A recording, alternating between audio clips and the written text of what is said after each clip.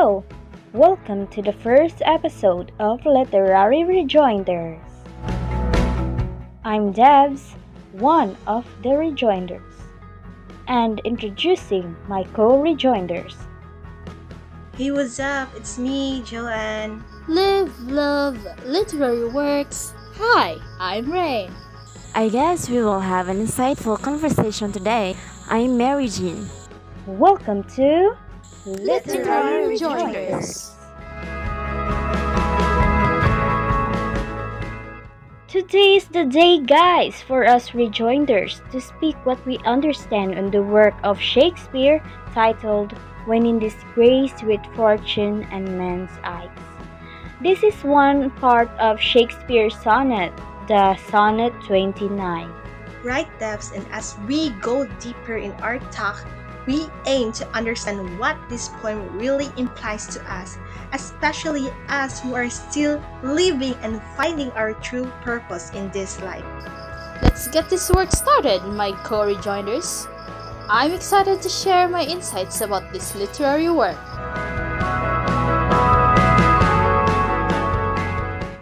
Okay, rejoinders. Before we started our segment for today, I already asked someone if he could construct a question relating to our topic today.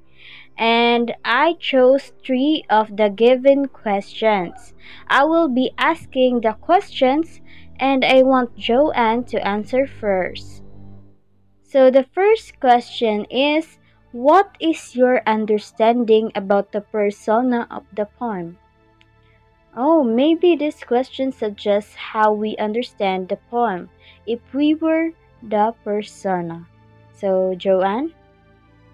This is a pretty straightforward sentiment and requires no in-depth analysis. Perhaps that's the key to the poem's success. The poem speaks the speaker's depression.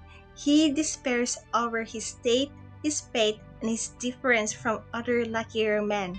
But the second half of the poem asserts this sadness goes away when he remembers his love. This person elevates him higher than a king. The fact that the sentiment is very well expressed and very well made, it just shows how amazing Shakespeare is. I will be the first to admit that poems aren't one of the things I understand easily. However, after reading and reading this poem repeatedly, some concepts just, flashed in my mind. Based on my humble understanding, this poem talks mainly about disappointments and failures in life and how being surrounded with people who cares for you can greatly alleviate the burden that a person is feeling. I mean, with things piling up, stress accumulates, and failures upon failures emerge, you need someone to cheer you on, or at least listen to your plights in silence. I agree to that, Rain. Although Shakespeare was a classical writer and used deep words to express the feelings of his poem, if we think of how he wrote the sonnet, he was giving us a view in relation to what was the persona feeling during that time. And even if the poem is short, it really has an impact. This poem is about a speaker initially downcast about fate, but becomes excited when he recalls his beloved. It is shown in the first 8 lines that the speaker has suffered a list of misfortunes, with the descriptions of the speaker's discontent and his lamentation over the miserable plight of life. He describes himself as disgraced and an outcast, and implies that he is hopeless, untalented, and ugly, that he lacks political influence, and that he no longer takes pleasure in the things he once enjoyed. Indeed, what a world we live in.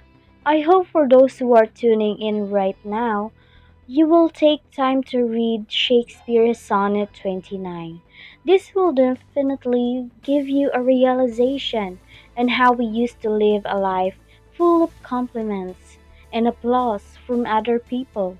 Yet we get disappointed when it comes to the point in our life where we do not receive those things anymore.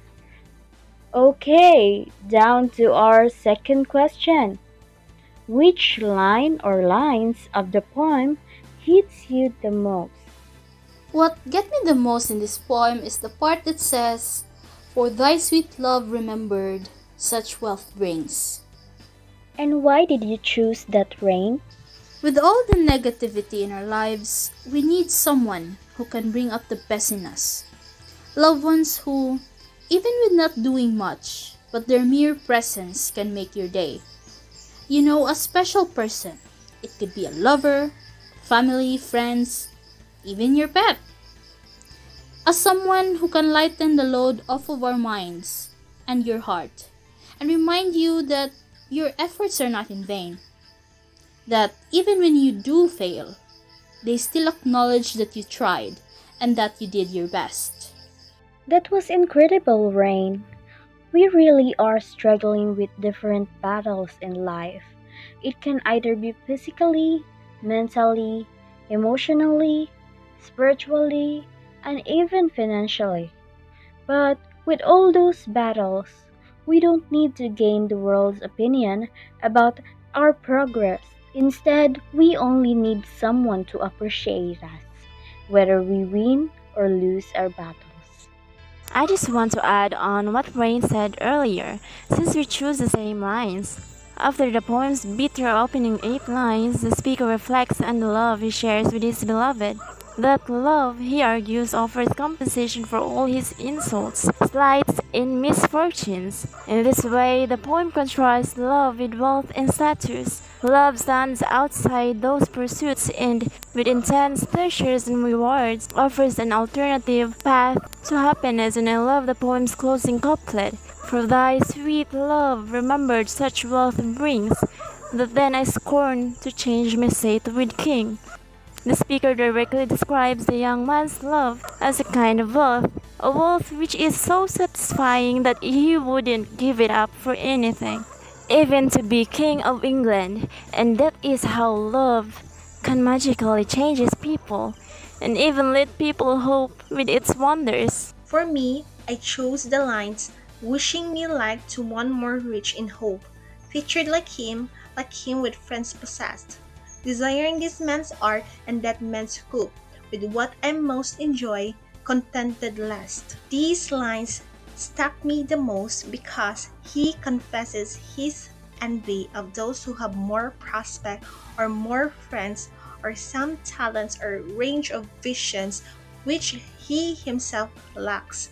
He compares himself to others, which make his self-esteem more down. He looks down with himself and envies others.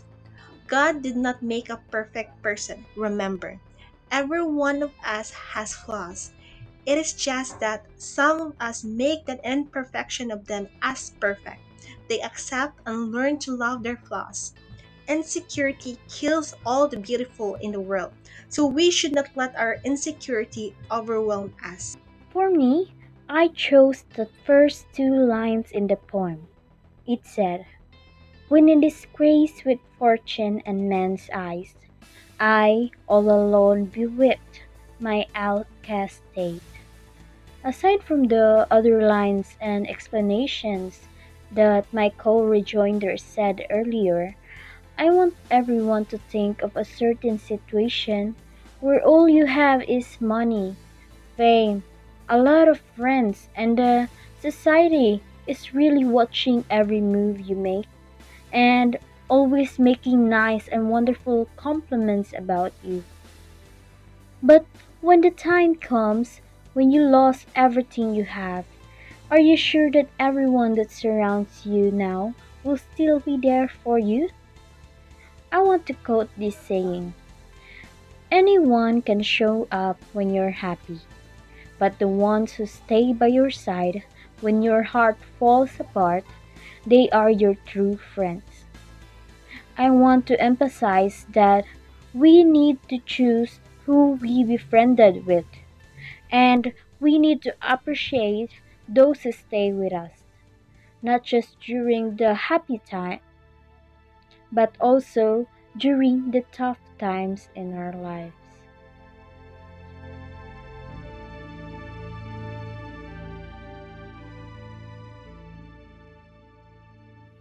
That was an incredible answer, guys.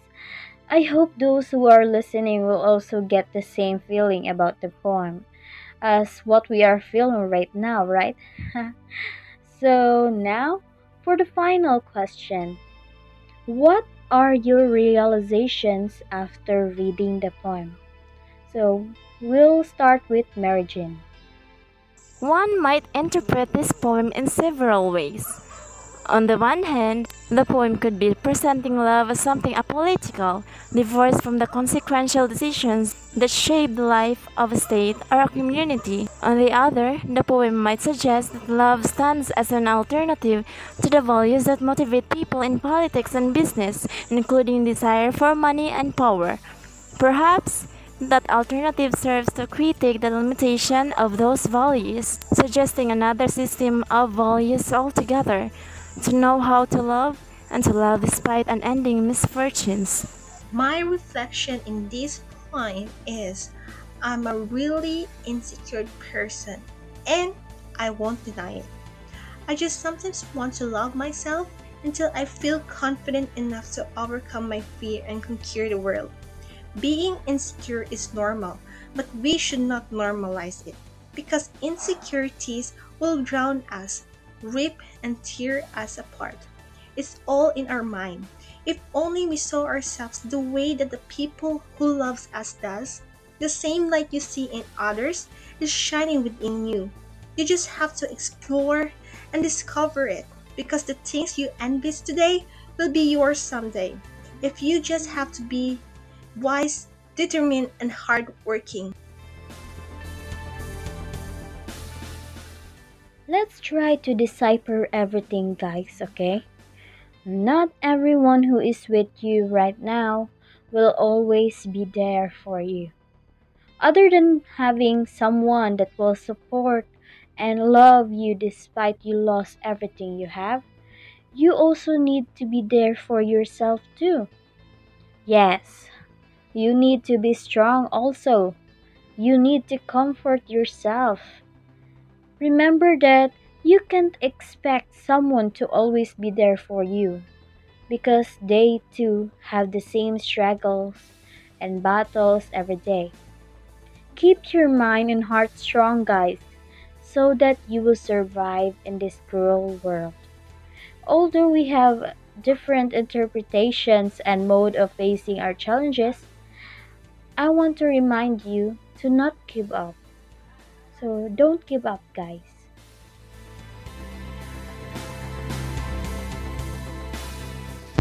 As you know, not many are satisfied with the status quo. There are a lot of complaints, disappointments, failures, and insecurities. But at the end of the day, it all becomes worth it. You know, going through all of that, knowing that there is someone who walks with you side by side in this journey called life. That's true, Rain. You can't expect a good and comfortable life when you are in the real world. We often receive harsh words and cruel actions.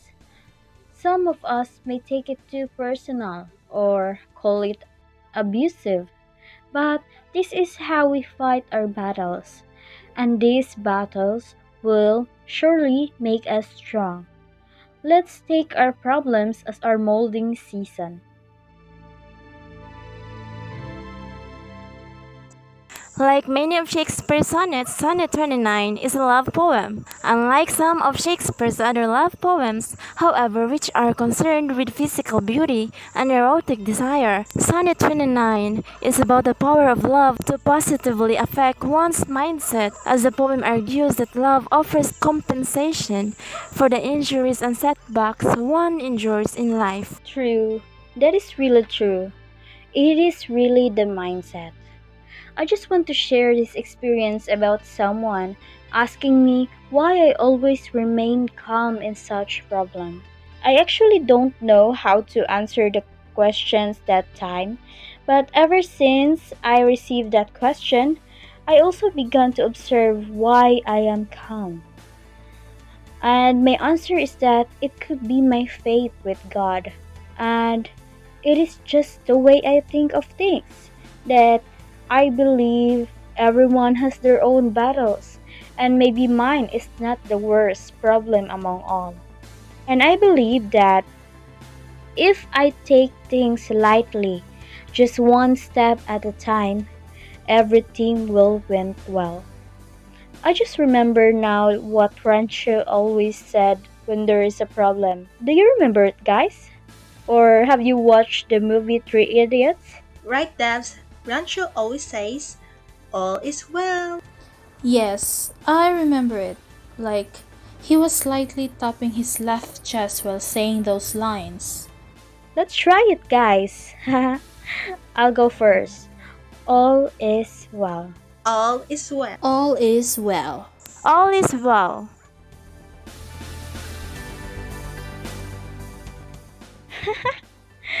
That was really great, guys. But although that was only taken from the movie, I want you guys who are listening right now to realize its deep meaning, which is it is okay to take things slowly as long as you are satisfied and you are doing well. Like how the poem goes, you might not have everything a rich man have, but as long as someone is there for you and you believe in yourself too, that is what any wealth in the world cannot be bought. The topic today was really great. It is really important that this type of literary works should be tackled also because it was really an eye opener to us, right? True. That is why Live and Love literary works. That's why we recommend you reading literary works like this one, guys.